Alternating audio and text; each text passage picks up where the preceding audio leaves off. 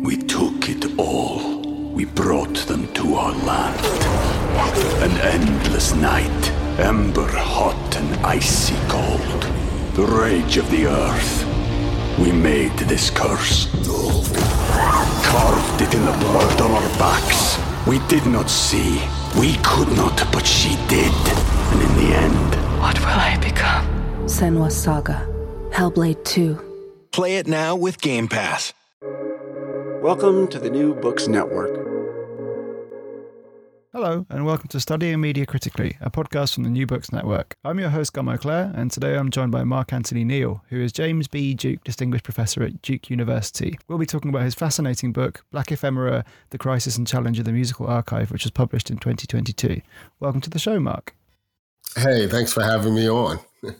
So, as always, I'm going to start with a biographical question. So could you tell us a little bit about your background and your path into scholarship? Yeah, so I was born and raised in the place that we affectionately call the Boogie Down Bronx. Working class parents, uneducated at the time, but a very musical household in very different and complex ways. My dad was a big fan of gospel quartets and quintets, so there was a lot of Mighty Clouds of Joy and Soul Stirrers, Sam Cooke and the Soul Stirrers in particular in the house, and he also liked the Hammond B3 guys. So there's a lot of Jimmy Smith and Jimmy McGriff and obviously some B.B. King and Bobby Blue Bland there. My mother's listening tastes were a little different. We listened to a lot of Shirley Caesar on the one hand. Her favorite artist was Aretha Franklin, but there were a lot of the soul men of that era, the Teddy Pendergrass, the Al Green, the Luther Ingram, the Isaac Hayes, the Marvin Gaye. In many ways, her listening practices were the building blocks of the kind of work that I would ultimately do, as a kind of writer and critic and scholar of Black popular music. My path started in graduate school at the University of Buffalo, where, of course, we tragically, lost so many folks in that shooting, a place that's still very dear to my heart. But my career began at Xavier University in New Orleans, which is a historically Black college university. Moved on to the University of Albany, and then for a short stint at the University of Texas at Austin. And I've been here at Duke now in the Department of African-American Studies for the last 18 years. And so what drew you to writing this book specifically? I know it builds on some themes that you've touched on in the past, but what is it about this project? This kind of idea of archives, and it's been something that I've been kind of ticking about in my head, I would say for a good 15 or 20 years, but I never thought of it as a project about archives. I'm not trained as a historian.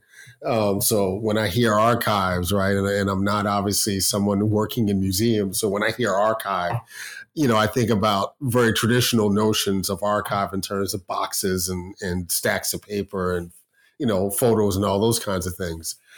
But what I began to realize as I began thinking about this work, and particularly the earliest moments of this work, was my fascination with the Stax Recording Company.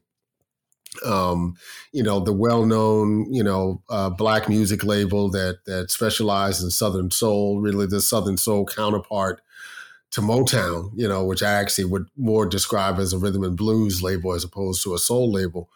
But Stax loses because of a bad contract and distribution deal.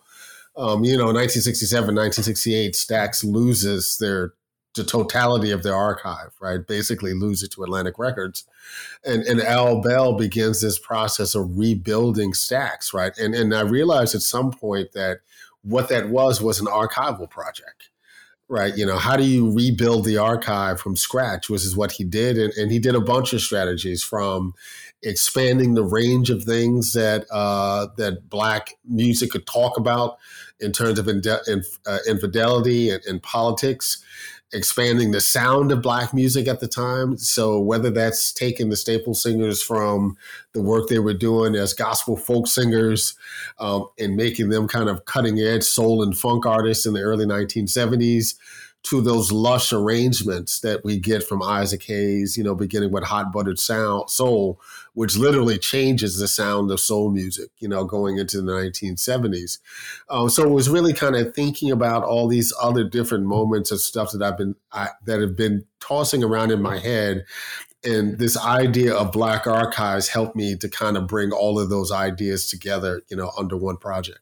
So I'd actually like to start at the end of the book before we dive into the kind of body of it, because in the coda you write that for every movement forward there are necessary returns to the archive, which feels to me a little bit like a kind of mantra that animates a lot of the project.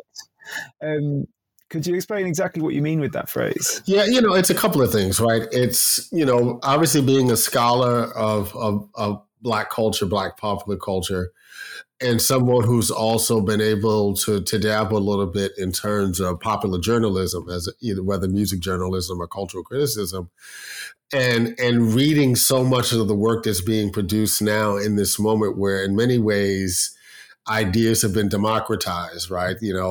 So many online sites publishing good and not so good work, so many people writing about so many things.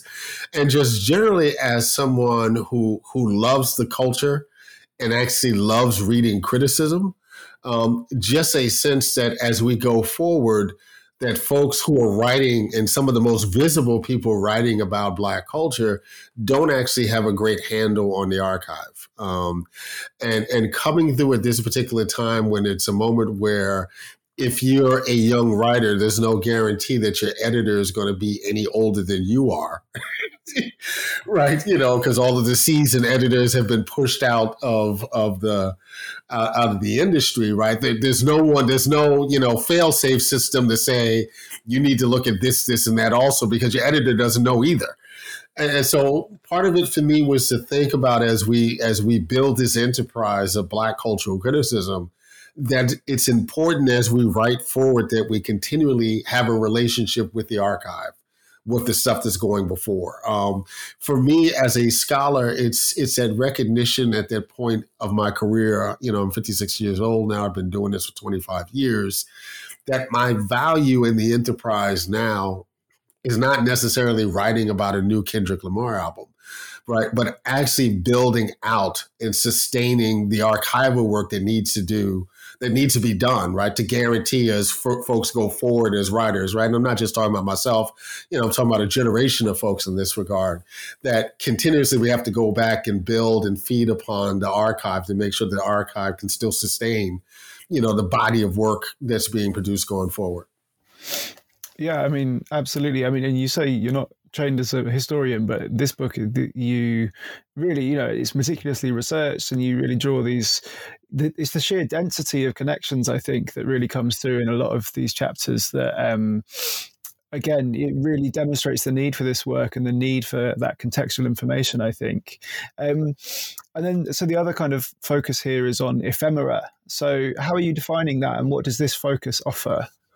Yeah, for me, ephemera is this thing, in the context of the book and talking about archives, the kind of stuff that we don't pay attention to, right? That we think of as almost throwaway culture. On the one hand, it's old Black people keeping photographs and other kinds of knickknacks under their bed. Right. And for folks who do archival work, right, they're not thinking that there's any value, right, to these things. Growing up in the houses I did in the Bronx, my parents had these pens, from the Poor People's Campaign and all kinds of, in retrospect, stuff that didn't make any sense to me, that didn't have any real connective tissue. And for me, it was easy to think of that stuff as just kind of excess, as throwaway stuff that doesn't have any value. And I really want to on the one hand, be self-critical of myself for thinking about those things that way. Part of this book is actually bringing together some of that connective tissue, but the way that Blackness more broadly is treated as toss away or throwaway culture, right?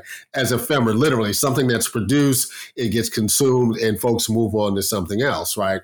And, I think one of the attributes of Black culture that continues to be a challenge is this idea of simply treating Black culture as a mass consumable, as simply a form of entertainment that can be consumed and moved on, and not to think about it as a culture that needs to be sustained, that needs to be archived, right? And the word that I use throughout the book needs to be carefully curated, right, for that sustainability. Yeah, and I think that the figure of the curator, or the notion of curatorial power, is something that comes through repeatedly, either, and not, well, actually normally in the hands of cultural industries intermediaries who do not have the best interests of, popular Black culture and its careful curation at heart, right? And one challenge that you kind of return to throughout the book is the implications of shifts in curatorial power brought about by digitalization, right? That's kind of a touchstone throughout. I wondered if you could chat about that a little bit. Yeah, I mean, I think sometimes we forget, because it's so easy now to access so much. There's a way in which Black culture, broadly defined, is more visible and more accessible than it's ever been. I mean, it literally is, at a finger's touch. One of the things I don't think we pay enough attention to is that, who and what, in fact, has the ability and the capacity to hold all of this data, right? I mean, that it is a literal kind of functional question, right? Who can maintain all of this data? And the reality is it's always going to be global corporations and institutions, right? There are really few Black institutions that have the capacity to maintain and curate that level of data. And so what that means is that now that the data is so, and by data, I'm not obviously talking about, just the 1 and the 0 in the sense that we think about data, but really thinking about culture more broadly manifested as forms of data, big Black data, as I talk about, in the intro to the book. As we grapple with the accessibility of this data, right, it really means that we have to do additional work, right, and additional labor to, the one hand, be able to curate this data where we can, right, where we see fit, where we can fit in, and also do the work of naming the kind of cultural DNA from where it comes from. I use, in a kind of fleeting way, the example of someone like Beyonce, right? And I don't spend a lot of time talking about her in the book, but there's a way in which Beyonce historically has trafficked, in the archives of Black culture, right? Whether it's the obvious references to Josephine Baker, might be obvious to us, not obvious to everybody, right? So she's pulling from these different kinds of forces, right? And remaking it in this world of Queen Bee. And I think it's important that folks know where she's drawing this stuff from. To her credit, she's been very good, right, in terms of identifying the source material, if you will. Not everybody is as good and has that level of integrity in terms of the places that they're drawing from, to the extent that they even know what it is that they're drawing from. And I suppose, obviously, a key touchstone here, which again comes through in the book, is I guess sample culture, quite broadly conceived, right? And this idea of a relationship with the archive that does pay dues without kind of an over reverence. And I think I'd be interested to hear you reflect a bit on that, on, I guess, this interplay between acknowledging where the material has come from without it becoming kind of overawing. And I think there's a number of examples of in the book that you kind of raise where they seem to manage that quite well.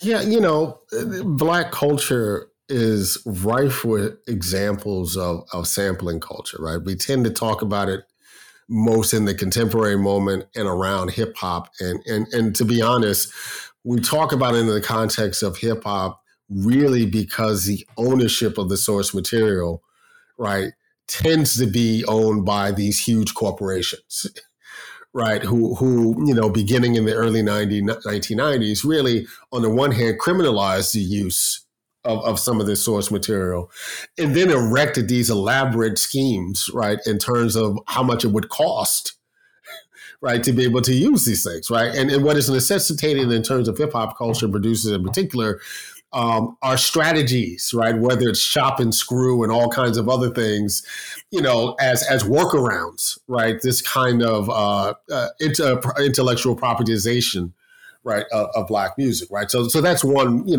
contemporary example of it. But, you go back to the 1940s and bebop artists are citing and sampling Tin Pan Alley tunes, right, in the middle of their songs as improvisational solos, right?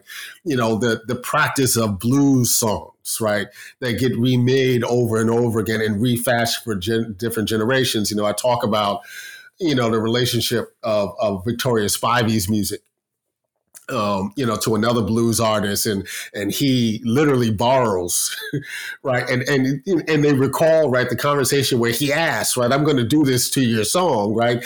And she's always like, whatever he does, right, he can never replicate that moan of mine because that moan of mine is so personal, right?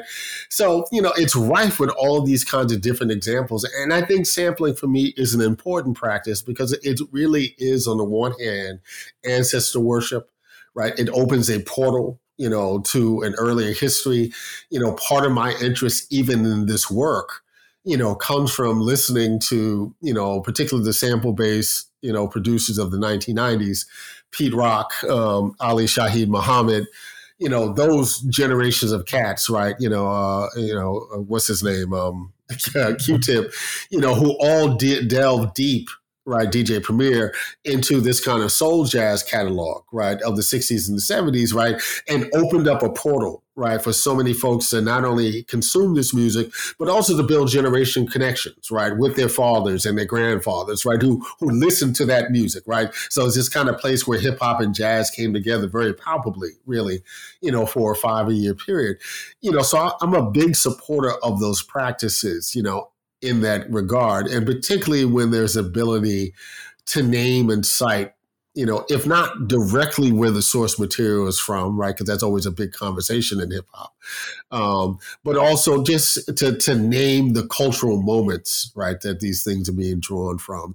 And I think we just simply do less of that work now. I was surprised, for instance, in some of the initial responses, not so much to the Kendrick Lamar album, but the first video that he did, which of course, borrows liberally from Marvin Gaye's I Want You. And I was just surprised how many young folks hadn't heard, the original Marvin Gaye sample, right? Which, it is an iconic piece of music from an iconic Black performer, right? In my mind, that's the kind of thing that, should be a lingua franca, if you will, within Black America at the very least. Yeah, no, absolutely. And before we get any further, I also wanted to ask you a bit about your kind of method for this book. How did you go about writing it? Because there's such a huge amount of granular detail that underpins stitching together the kind of the micro, but also the macro, right? You're often going from these talking about interiority to huge kind of conjunctural discussions. So I'd just be really interested to hear how you went about doing the research and how you chose and also excluded the music that you refer to.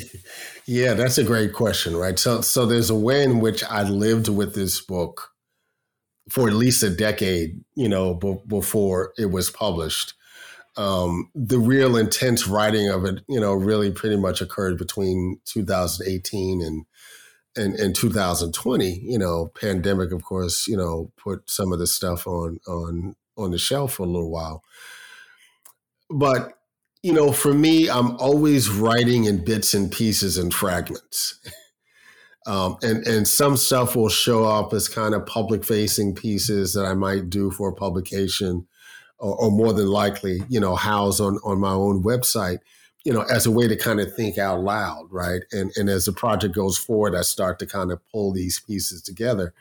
So the first chapter, the chapter on Stax, as I mentioned, is something that, has since my first book, What the Music Said. I was just fascinated with that question of what Stax, was, what it lost, what it became, right?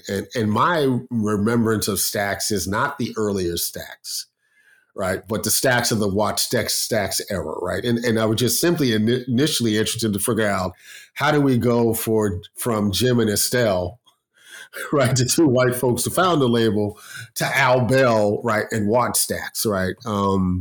And so it was really, on the one hand, just doing a kind of musical history of that period of time. And obviously there's great work already out there on Stax, right? And trying to find a way to bring something a little different to that. And for me, it was really looking at some of the artists that we don't pay a lot of attention to. a kind of deeper read of the staple singers. You have to talk about Isaac in some way. But to be able to talk about the Soul Children, a group that's also heavily sampled, right, in hip hop culture. The group that was most important for me to write about, the Rance Allen group, right, simply because of where they start and how Rance Allen, was a fairly well-known, gospel star. At the time that I'm writing this book, I didn't tell this story in the book, but I was traveling actually to give a talk at the Stax Museum, probably 2018. And as I'm flying, out of Durham, right, Raleigh, Durham to Memphis, there's Rance Allen, right, getting on the same airplane, right? And I'm telling them, what, I'm actually going to give a talk at Stax about you, right? And he was, glad to hear that this very early part of his career, still resonated in some ways. Some of the other chapters, like, the second chapter, which looks at this experimental novel by Ricardo Cortez Cruz. I first taught that novel shortly after its publication in the late 1990s, and I always wanted to write about it, but I didn't know how to, right? Again, I'm not a literary scholar, so I wasn't going to use traditional literary theory and criticism. But as time went on, and the magic of the internet and the digital began to reveal itself to me, what I realized what Ricardo Cortez Cruz was doing was that he had in fact written a pre-digital hypertext novel, right, where this short 125 pages, the characters primarily speak in song lyrics, right, and the job of the reader is to be able to go in deep, right? Unlink the hypertexts that aren't actual hypertext, right? Because it's print. And for me, that was extraordinary, right? Because it allowed me to recognize what he was trying to do and find another way in. And then lastly, I mentioned, chapter 4, which is a chapter on Aretha and Marvin. I always felt as though we had given short shrift to Aretha Franklin's career prior to Atlantic. Quite honestly, I find the work that she did collectively at Columbia a little bit more satisfying and appealing than the stuff from Atlanta. One, because I grew up with so much of the stuff in Atlantic, but she is really doing some extraordinary things and taking extraordinary risk and covering an extraordinary range of material. Whether it's her covering, Hank Williams Sr., as one example, or singing all of these Clyde Otis, songs, or being produced and arranged by Bobby Scott. I wanted to talk about that work, and the best way to talk about it was her tackling of this concept of the American Songbook, right? This, iconic archive of great American songs, right, that we typically associated with, white Jewish songwriters, right, and white jazz vocalists, right, particularly Frank Sinatra and Tony Bennett and folks like that. And what did it mean for this 19, 20, 20-year-old black woman to not only go into that archive and record these songs, but actually reclaim them and rename them in ways so that, yes, she could sing Hank Williams and she could sing Tony Bennett, she could sing People, right, which she actually recorded at the same time that Streisand did, but no one heard her version, right, for another 30 years, how she could sing all of these songs, right, but none of those artists could sing an Aretha Franklin song. And then Marvin Gaye, who at the same time, comes into his career wanting to be Frank Sinatra, right? He wants to record his version of Wee Small Hours in the Morning, but he's at a company that needs to sell records, right? And he has a bunch of hit records, and his brother-in-law, right, who owns a label, is telling him, you ain't singing that stuff. And so he secretly, begins to record these songs with Bobby Scott, who gives him 7 songs in 1967. And he literally plays around with these songs, for the next decade, particularly once he creates his own studio, Marvin's Room, right? And Drake gives the studio a literal shout out, right, in 2011 with the song Marvin's Room, which he recorded in Marvin's Room. And I talk a little bit about that, in the book. But where he workshops these songs, right? And as the technology changes, what he's able to do with those songs changes. As he gets older and experiences a different kind of life, right? Deepening his experience, those songs change, right? And so as again, someone who's not trained as a musicologist, right, I can't tell folks, right, given my training, what they're hearing and why these notes are important. Shout out to the great Andrew Flory, who as an ethnomusicology collegeist is doing extraordinary work on exactly these Marvin Gaye songs. And also my friend, Harry Weinger, at Universal Motown, who made so many of these, existing tracks available, for public consumption, that was the way that I could write about it. But if there is a kind of patron saint to this book and its work, it's John Akomfa, the British Ghanaian filmmaker, Smoking Dog Films, right, who gets his start, with a collective, the Black Audio Collective in the early 1980s. And of course, Akomfa does this amazing film, The Last Angel in History, which is really, for me, the defining metaphor of the book, right? This idea of a data thief, right? Which could be a DJ, could be a sampling box, right? It goes back and forth as to, whether or not it's an actual person or a thing, but this entity that is traveling across digital history, right, and reclaiming aspects of Black culture, right, and putting it in its proper context, curating it and archiving it, right, and literally stealing it, hence the term data thief. It's a film that just blew my mind when I first saw it in the late 1990s, and I was happy enough to, mature as a thinker, as a listener, right, and more importantly, I think as a viewer, right, both in terms of watching moving images, but also visual culture, right, to be able to write about, this extraordinary work that Akomfa has laid down over the course of his career. Yeah, and I think if that's the kind of, I think you said patron saint or whatever of this book, I think also key there is your willingness on occasion, where the archive is already ephemeral or patchy, to imagine and speculate slightly and draw connections that aren't necessarily totally there, but to kind of further enrich in the archive. And that's something that I found really amazing and refreshing about this, how you're alongside all of the, again, granular documentary evidence of these recordings and this workshopping or whatever, then occasionally there were kind of leaps of imagination that would just fully flesh out the story, or not even story, but kind of the point, I think. And I think that's a fantastic aspect of the book as well. Thank you. So, I mean, just to jump to chapter 4, actually, which you mentioned there, you touched on, Aretha Franklin reworking the Great American Songbook. I wonder if you could talk maybe about some of the implications that you draw from that, about her kind of approach to genre kind of crossing and reworking, and what that kind of the politics, I guess, of that. We talk all the time, and it was her mantra when she was alive. It's the way that we always described her, as a queen of soul. And I actually feel that is limiting in thinking about who she was and her contributions, right, to American music, if not global music on some level. I think the only way to describe Aretha Franklin is as the greatest vocalist of the 20th century. The range of material that she covers, how she takes on that material and remakes it as her own.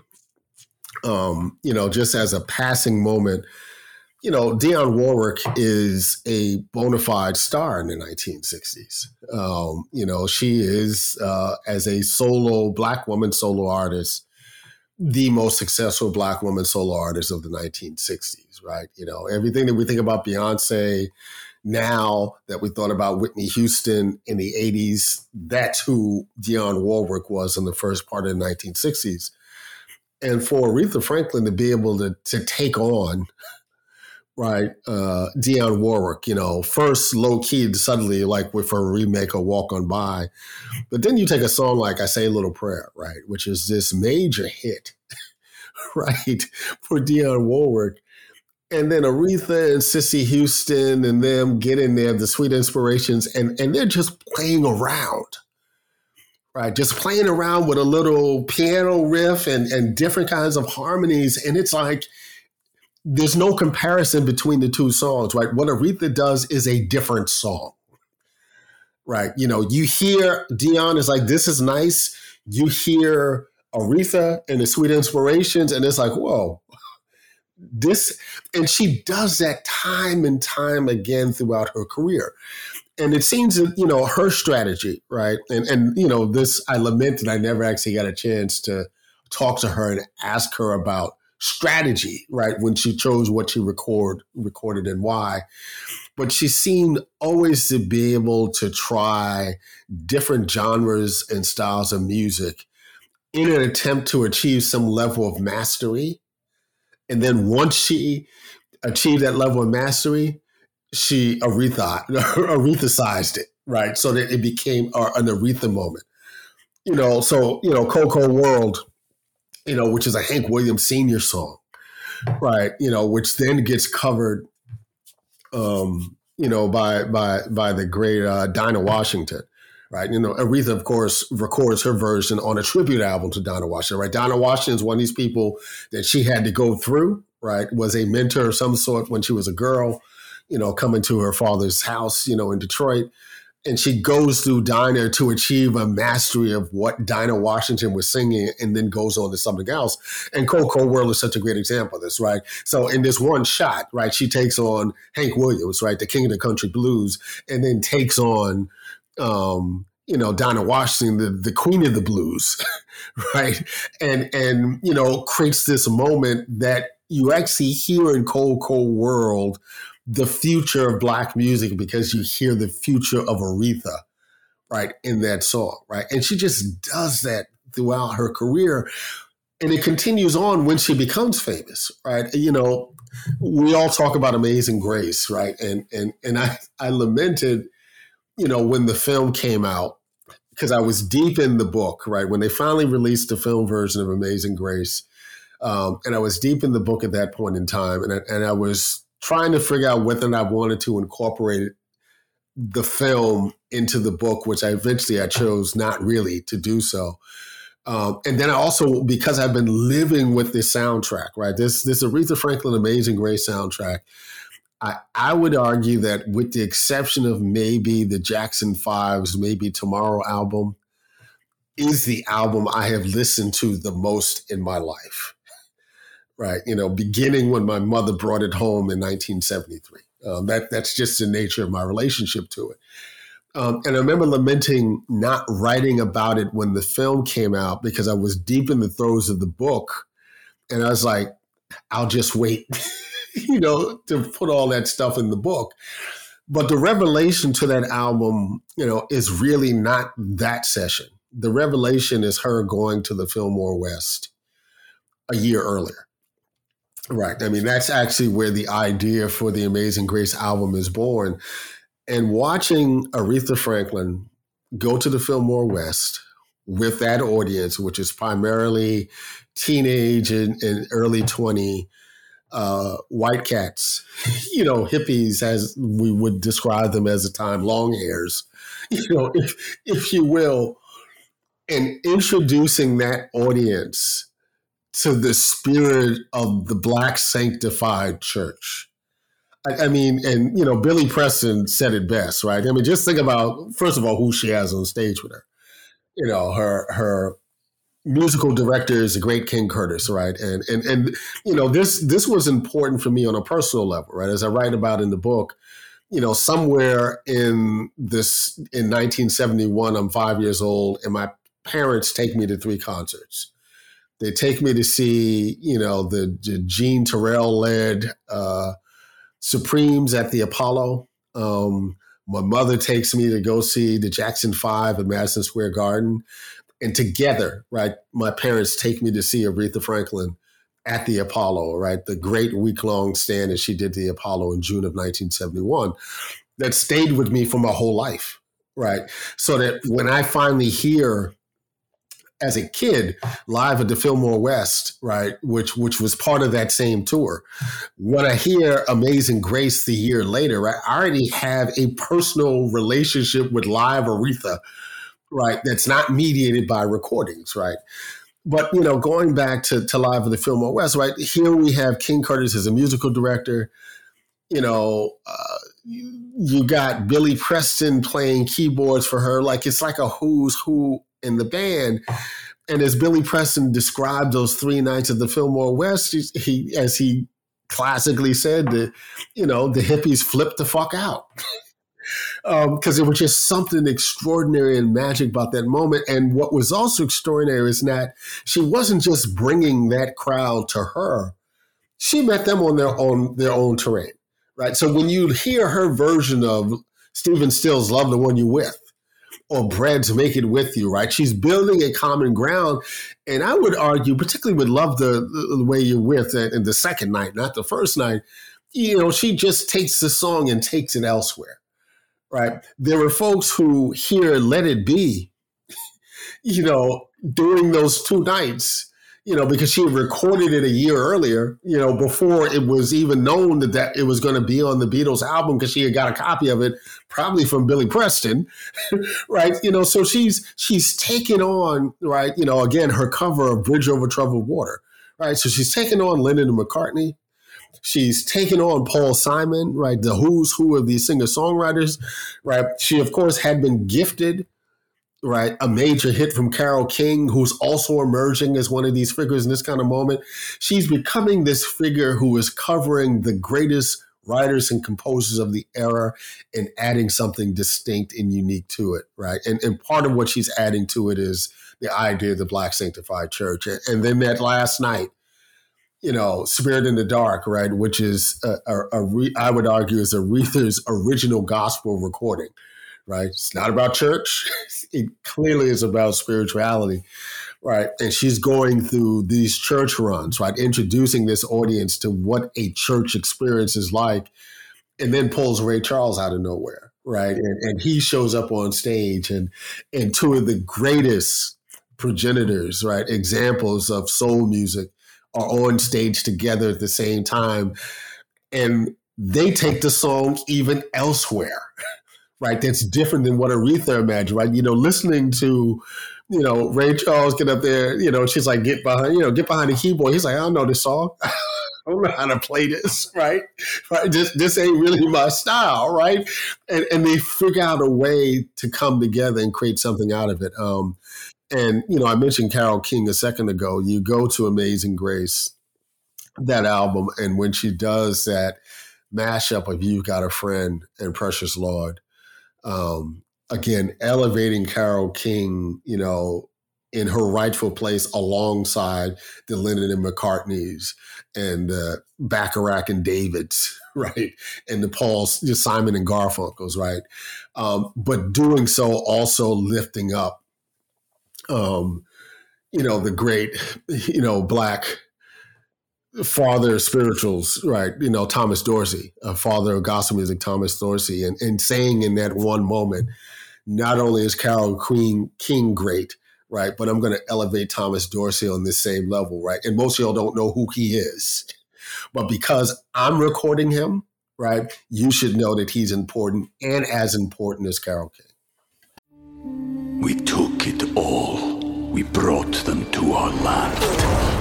An endless night, ember hot and icy cold. The rage of the earth. We made this curse. Carved it in the blood on our backs. We did not see. We could not, but she did. And in the end... What will I become? Senua's Saga. Hellblade 2. Play it now with Game Pass. And I think there's something really interesting there, isn't there, about the politics of citation as a kind of solidarity in a way of, I guess, to bring back curation, that makes Aretha Franklin, as well as everything else in that context, being a kind of curator for the ends of uplifting people that she sees as undervalued. And I suppose that's something that comes out very much throughout a number of these chapters, similarly to do with the kind of the cover as an act of claiming ownership, while also uplifting and using citation as a kind of politics. So is there something maybe lost today when covering certainly seems to be much less prevalent in kind of contemporary pop recordings? Yeah, my issue with covering these days, right? And I'd love a good cover. I have these playlists that have gotten me through life over the last 15 years, right? Especially in the digital moment, right? Because literally you can put anything in a playlist, in ways that a 60-minute TDK or Maxell, you couldn't contain all the things that you wanted. But I have these playlists of like these different versions of Marvin Gaye's Just to Keep You Satisfied, right? And it's amazing how many people have tried, their hands at this, or Bridge Over Troubled Water as another example, right? So I appreciate a good cover, and the best covers are folks who can maintain and affirm why the song and the lyrics and the composition were important in the first place, but then also contribute to it in a way that furthers the greatness of the tune. I don't think we see a lot of that now. I think what we see now are people, who can speculate what their audience knows or doesn't know, right? And do a cover, right? And move on, right? So, I've taken a lot of shots over the last couple of months, with Silk Soul. Because I don't necessarily find the project all that interesting, right? And I'm 56 years old, right? So why would I, right? It's not really intended for me, right? And honestly, I understand the commercial rationale for it, right? Bruno Mars, who, is a gifted mimic, let me just say that way, right? Extraordinary, actually, in his ability to mimic the music that he grew up listening to. Right. So you hear him and you hear shades of New Jack Swing and you hear shades of Teddy Riley. Right. You know what he grew up listening to. Right. But he's also someone who needed some street cred. Right. And Anderson .Paak gives him street cred. Anderson .Paak, who individually is an extraordinary artist in my regard, in my sense. Songwriter, drummer, obviously, but also as a vocalist. He needed some pop shine. Right. So the project, I understand the commercial reasons for them doing it. Right. But then when they do a song like Love Train, and I understand I'm an old man, right? So I have a different relationship with this, right? But like I listen to Confunction's Love Train maybe 3 times a month. That will randomly pop up on 1 or 2, playlists, right? So when I hear Silk Sonic singing, I'm like, why would I want to hear Silk Sonic sing it straight? Right? Yeah, the production is better instrumentation. I get that, right? But, why would I do that if I can just go listen to the original? And I think it puts, some of the older artists in a really interesting space, right? Because I'm sure on a certain level, Michael Cooper would love for more folks just to listen to Confunction. Right? But he also knows that no one isn't, right? And the fact that Silk Sonic gives him a shout out is important, right? I'm sure Frankie Beverly felt the same way, about, Beyonce doing Before I Let Go, right? Though, I refuse to listen to the Beyonce version. I'm just, it's not the same, right? There's a communal aspect of Before I Let Go, right? That just simply doesn't get replicated, right? And I understand what Beyonce was trying to do, but you go to a black barbecue, black cookout, whatever your parlance is, and Frankie Beverly and Maze's Before I Let Go comes on, and everyone from the 7-month-old who's just learning how to walk to the 92-year-old who can't walk, right? Is connected through that song, right? And there's so few examples of Black music now that do that, right? That is, I would argue the last Black song that cut across multi-generations. So again, I appreciate the samples, right? But for me, and really the covers, but I need you artists to add their own kind of take on it to make it something unique, right? That heightens why the composition was important in the first place, why the song was critical in the first part, right? But to really articulate it in a way that takes it further. And I suppose, is this in some ways what one of the challenges of the archive, right? The challenges of hyper accessibility is that, if I was an artist today and I had access to one of those playlists, you can listen to 10, 15 covers of a tune, where else is there to go? I know this is a problem in jazz as well, that the jazz musicians feel like, how are you going to approach Cherokee or whatever else? Because not only can you hear Charlie Parker's, but you can hear every version done every year until 19, whenever. And I just wonder if that's one of the issues. And I think that's a problem in the sense that so many contemporary, and I'll use R&B as an example, so many R&B artists have become nondescript, right? Because as a jazz artist, as just an example, and there's a reason why covers work the way they do in jazz, every horn player, right, just has a different tone, right? There's a reason why we know why that's Wynton Marsalis versus that's Miles Davis versus that's Clifford Brown, right? It's just 3 examples of trumpet players, right? So you can always bring your own tone to that, right? Pianists have different kind of sensibilities around rhythm. We don't allow for that kind of diversity, I think, in pop music, right? Pop music becomes this thing that we have a sound that's really popular, someone who sounds really popular. Let's find 10 other people, right, who can replicate that popular sound. And more importantly, that we can pay less than the person who created the sound in the first place, right? So the economic stakes are as such in, say, popular music and R&B, that it's worthwhile for companies to find people who sound like other people, right? As opposed to really creating a lane where folks can be different and sound different and bring a kind of uniqueness to their sound, right? And quite honestly, the people who have had sustainable, lasting careers over the last 25 years are really people who've created, vocal sounds that just aren't, you just can't replicate them, right? Anybody can't do those Beyonce runs, right? There's something very, very unique in her own lane, right? And that's the reason why we talk about her the way that we do. And I think one thing that the book does really well actually is you never shy away from that kind of the hard-nosed economics in the kind of eras that you look at as well. In the soul period, it's Motown and Stax. We're also trying to find their clones and trying to find someone who could be the next Diana Ross. And I think you highlight quite a lot of these sorts of figures as well. But how the artists you focus on find a way through those kind of economic constraints to be singular and to be expressive. And so I think. Yeah. Definitely, with the Stax chapter, for me, ultimately, the Stax story is a story about valuation. The reason why they lose the archive in the first place is because, Atlantic and Warner and other folks undervalued the archive, right? Even as they then took on the archive and immediately generated economic benefits from it. Right. As much as we think about how great Otis Redding was as an artist on Stax when he was alive, much of the artist Otis Redding that we've come to know and talk about is stuff that was released after he died. Beginning with Dock on the Bay, which literally was released a month after he died.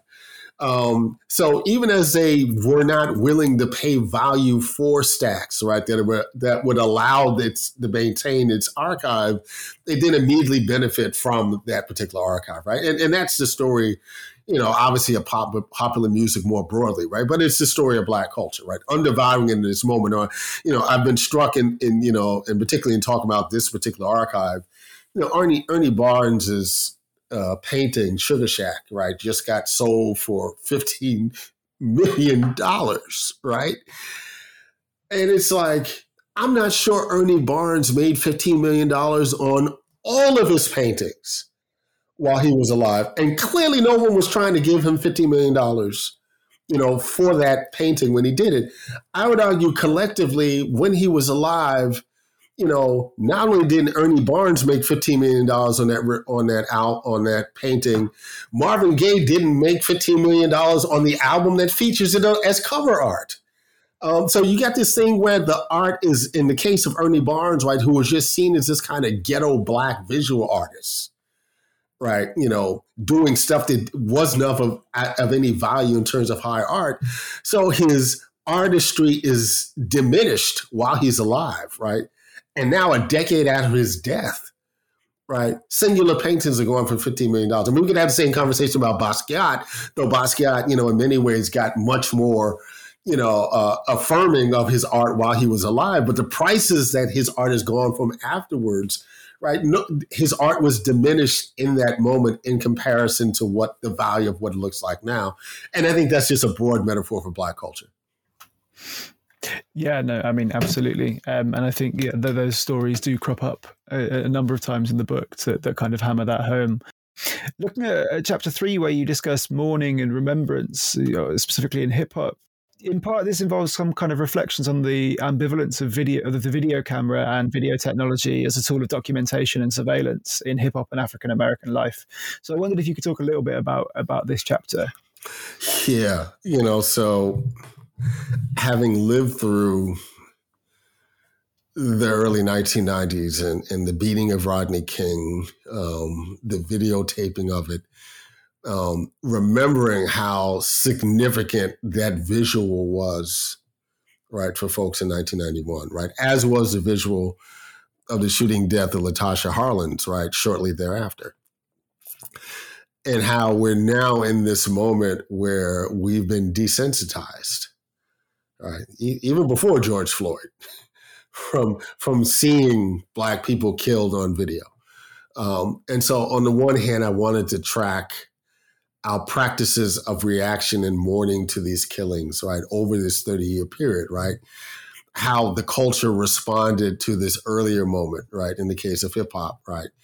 And not just around these kind of very, popular and signature shootings of Black folks, but also in terms of losses within the culture in that particular moment. And I think we tend to think about the hashtags and Twitter in this moment as something new.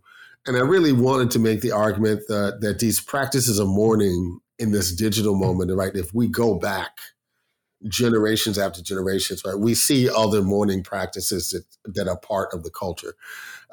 What Martin Luther King signaled for the culture in his death, and the number of artists who felt the need to add a voice to that mourning, right? We know obviously very well, Nina Simone, but much less the reaction of, say, a Max Roach or someone like that. This didn't make it into the book, but even thinking about the jazz artists who memorialize, the killing of George Jackson and the Attica moment more broadly, that we forget about in the context of the culture. And then to go back and see these other ways in which artists attempted to mourn losses. One of the things that I never expected to find, right, one of the biggest surprises I found in the archive was, in fact, the Sam Cooke cover album of Billie Holiday songs, right? And I'll just be honest, it's not good, right? If there were ever two artists, right, because this isn't yet the change is going to come, Sam Cooke. I would argue that he gets to that, right? Obviously because of the influence of Dylan, right? But because he's also trying to tackle these Billie Holiday songs 6 years earlier, right? He can't conceive of that, in 1959, right? So this album is not very good, right? But the tribute to her was important for him, right? And the argument I make, in the book is that, he knew he couldn't pull off, right, Billie Holiday, right? But he also knew Billie Holiday was not someone who could easily translate to mainstream and white audiences, right? That she was, there was something unique about her that was intended for a much more discreet audience, right, than the mainstream would ever allow. But that his covers of her music, right, was a platform that would allow, just to be frank, white audiences, right, to be able to hear and listen to Billie Holiday in ways that was much more accessible to them than Billie Holiday would have been more directly. But again, in many ways for him, that's a tribute to who she was and why she was of value to him, just as it was when, Berry Gordy decides after Sam Cooke's death that it's not Marvin Gaye who's going to do the Sam Cooke tribute album. It's not the Four Tops or the Temptations that are going to do the Sam Cooke tribute. That is going to be the Supremes, right? So because Sam Cooke represented a crossover move to the Copacabana and all these kinds of things that Berry Gordy had envisioned for the Supremes, right? So it's a tribute to the path of Sam Cooke as opposed to the music of Sam Cooke in that regard. Yeah, and I think that the whole section actually on the kind of slightly strange marriage of the mourning and tribute albums with the commercial imperative and Motown's kind of Berry Gordy's real understanding of the bottom line, I guess, is a really interesting section about, and again, by highlighting the ambivalence there of how these things can still be powerful documents of mourning and remembrance. Right? Yeah, the couple of things from that chapter, one that I ultimately didn't write about, and the one that I did, I would argue that the centerpiece of that chapter is Danny Boy. And the first time, and it was an old English professor, and we were in class talking about Black music. This is, when I was in grad school. And he mentioned Jackie Wilson's Danny Boy, right? And I was someone who thought that I knew Jackie. Well, your love's lifted me higher than all that kind of stuff, right? To be loved. And I finally listened to Jackie Wilson's, Danny Boy, and it's like, wow. What is the context in which this Black man from Detroit is singing this Irish hymn and does what he does with it, right? And then you go into the archive, it's like, well, hell, how many Black artists are singing this, right? Sam Cooke sang a version of it, right? The one that is most compelling and in comparison to Jackie Wilson is Patti LaBelle and the Bluebells, singing this song, right? So I wanted to write about what a song like that might have meant collectively to the Black community, right? As a broader sense of a mourning song, right? In the absence of one that might exist in the tradition at that moment, right? As I also talk about the interesting dynamics between, the competition between what it means for Jackie Wilson to sing that as the headliner, right? And for the Bluebells to sing that lower down, right? And the way that, as I read it, it seems as though, Wilson wanted to punish them, right? Through an act of sexual violence, right? For taking his limelight for his song and his top billing. But the other pieces I didn't write about, because at some point I had to decide, okay, this book isn't really about me. But it's a song by Pete Rock and CL Smooth, They Reminisce Over You, right? And this is really the moment where the idea of collective generational mourning, right, for me became more broad, right? It's a song that I absolutely love. I often identify it as, for me, the, hip hop's first mourning song, right, in that moment, and created a whole tradition afterwards, right, obviously with Tupac's death and Biggie's death after that.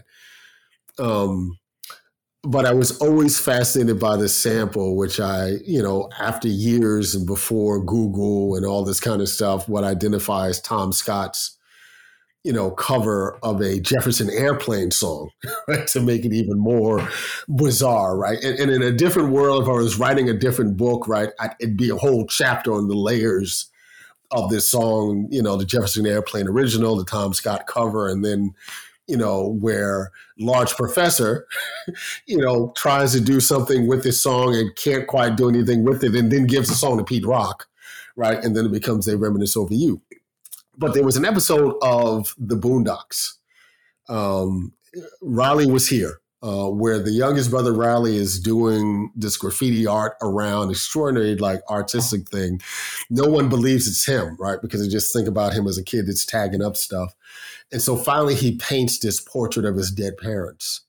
And so everybody recognized, it was him. And then the scene, who's teaching him to paint is this caricature of Bob Ross, right? The PBS Afro guy, who's teaching people how to paint on public television, right? And they're driving away in a car as the police are trying to get them, right? And Bob Ross is like gangsta in this episode, right? Because he pulls out his 45 and all this kind of stuff. But as that scene is playing out in this animated cartoon, they start to play the Tom Scott song. And for me, it was an extraordinary moment because there's only a small subset of people that would have connected that Tom Scott song to the sample from They Reminisce Over You to the larger theme of that episode, right? Which is, Riley mourning his dead parents. And for me, it's like that level of intertextuality, right, really gets at the kind of stuff that I wanted to talk about in the project. Yeah, no, I mean, that is a really good example. That would have been a great chapter. Because I think one thing that's really fascinating about the book as well is how kind of fluidly it moves in time period, right? Because I think every chapter it moves between kind of a discussion in the kind of soul era, hopping into hip hop and then hopping further back, and it feels entirely natural because that's how contemporary culture works, and that's how pop music, especially Black pop music, has really worked. And so it feels like the kind of register in which the book is written reflects the medium that it's speaking to, I think. And I think that's a good example as well, really. That touched on something I wanted to ask you about before, actually. In the start of the book, you talk about the challenges posed by the contemporary archive to the Black cultural critic invested in the continued work of mystification. And so I just wanted to ask you about mystification. I worry about, in particular in this moment when so much stuff is accessible, giving away the tools of the trade. I think the work of really good critics, regardless of genre or who they are in terms of their background, I think the job of a good critic is to mystify art, to add to the mysticism and the questions around art. First of all, to think about criticism as a form of art in and of itself, but as a critic, not so much to answer all the questions, but to raise more questions in the art.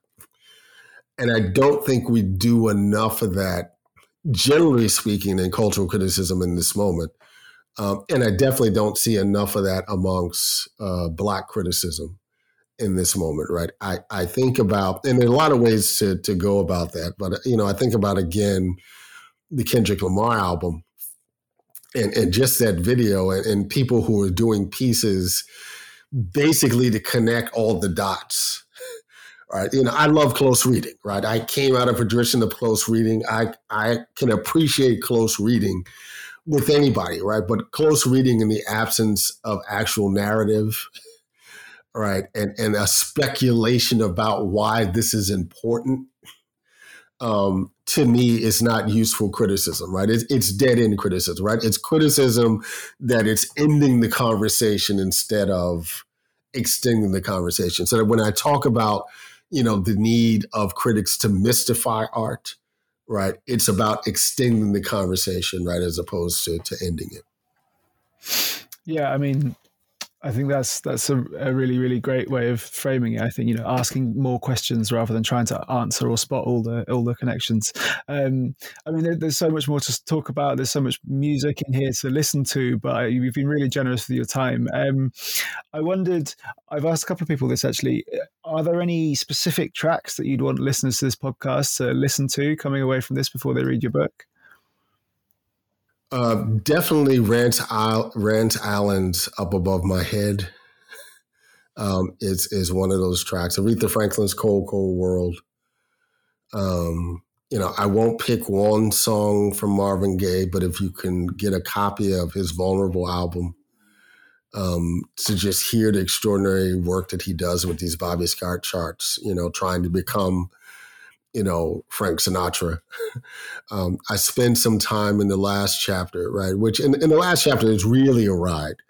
I often use the last chapters of my book as a portal to the next project, right? Maybe not the next immediate project, but a project down the road. And I often like to use the last chapters as the chapters where I articulate all that I've learned in the process. And definitely the fifth chapter of this book does that. But I spent some time towards the end of the fifth chapter talking about Jimmy Scott. And again, whether it's Jimmy Scott's Day by Day, which is featured in the Denzel Washington film Fences, or the Folks Who Live on the Hill, those are, tracks that I would definitely suggest people should listen to. Amazing. I mean, and you kind of gesture towards it there, but what's next? What are you working on now? So, a bunch of things I'm thinking about. I really want to do a project that looks at some of these soul man figures of the 1970s. But that next tier, right? So not Marvin Gaye and Curtis Mayfield and all the folks that we should know, but folks like Luther Ingram, Walter Jackson, DJ Rogers, right?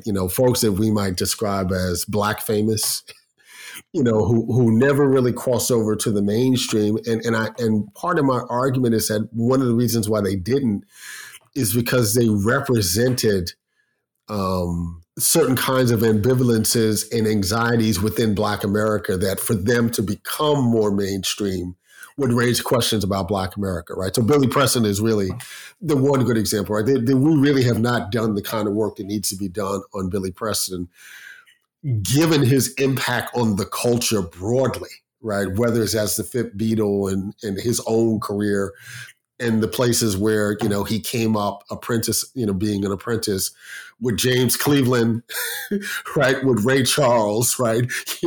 Not a whole lot of people can talk about that kind of level of relationship. So that's one of the projects, the most pressing musical project, at least that I'm thinking about, in the future. Yeah, I mean, it sounds like there's so much to be done there. That's yes, really absolutely, exciting. Absolutely. I look forward to reading it. Well, yeah, thanks so much for your time and thanks for coming on the show. Thank you, Gummo.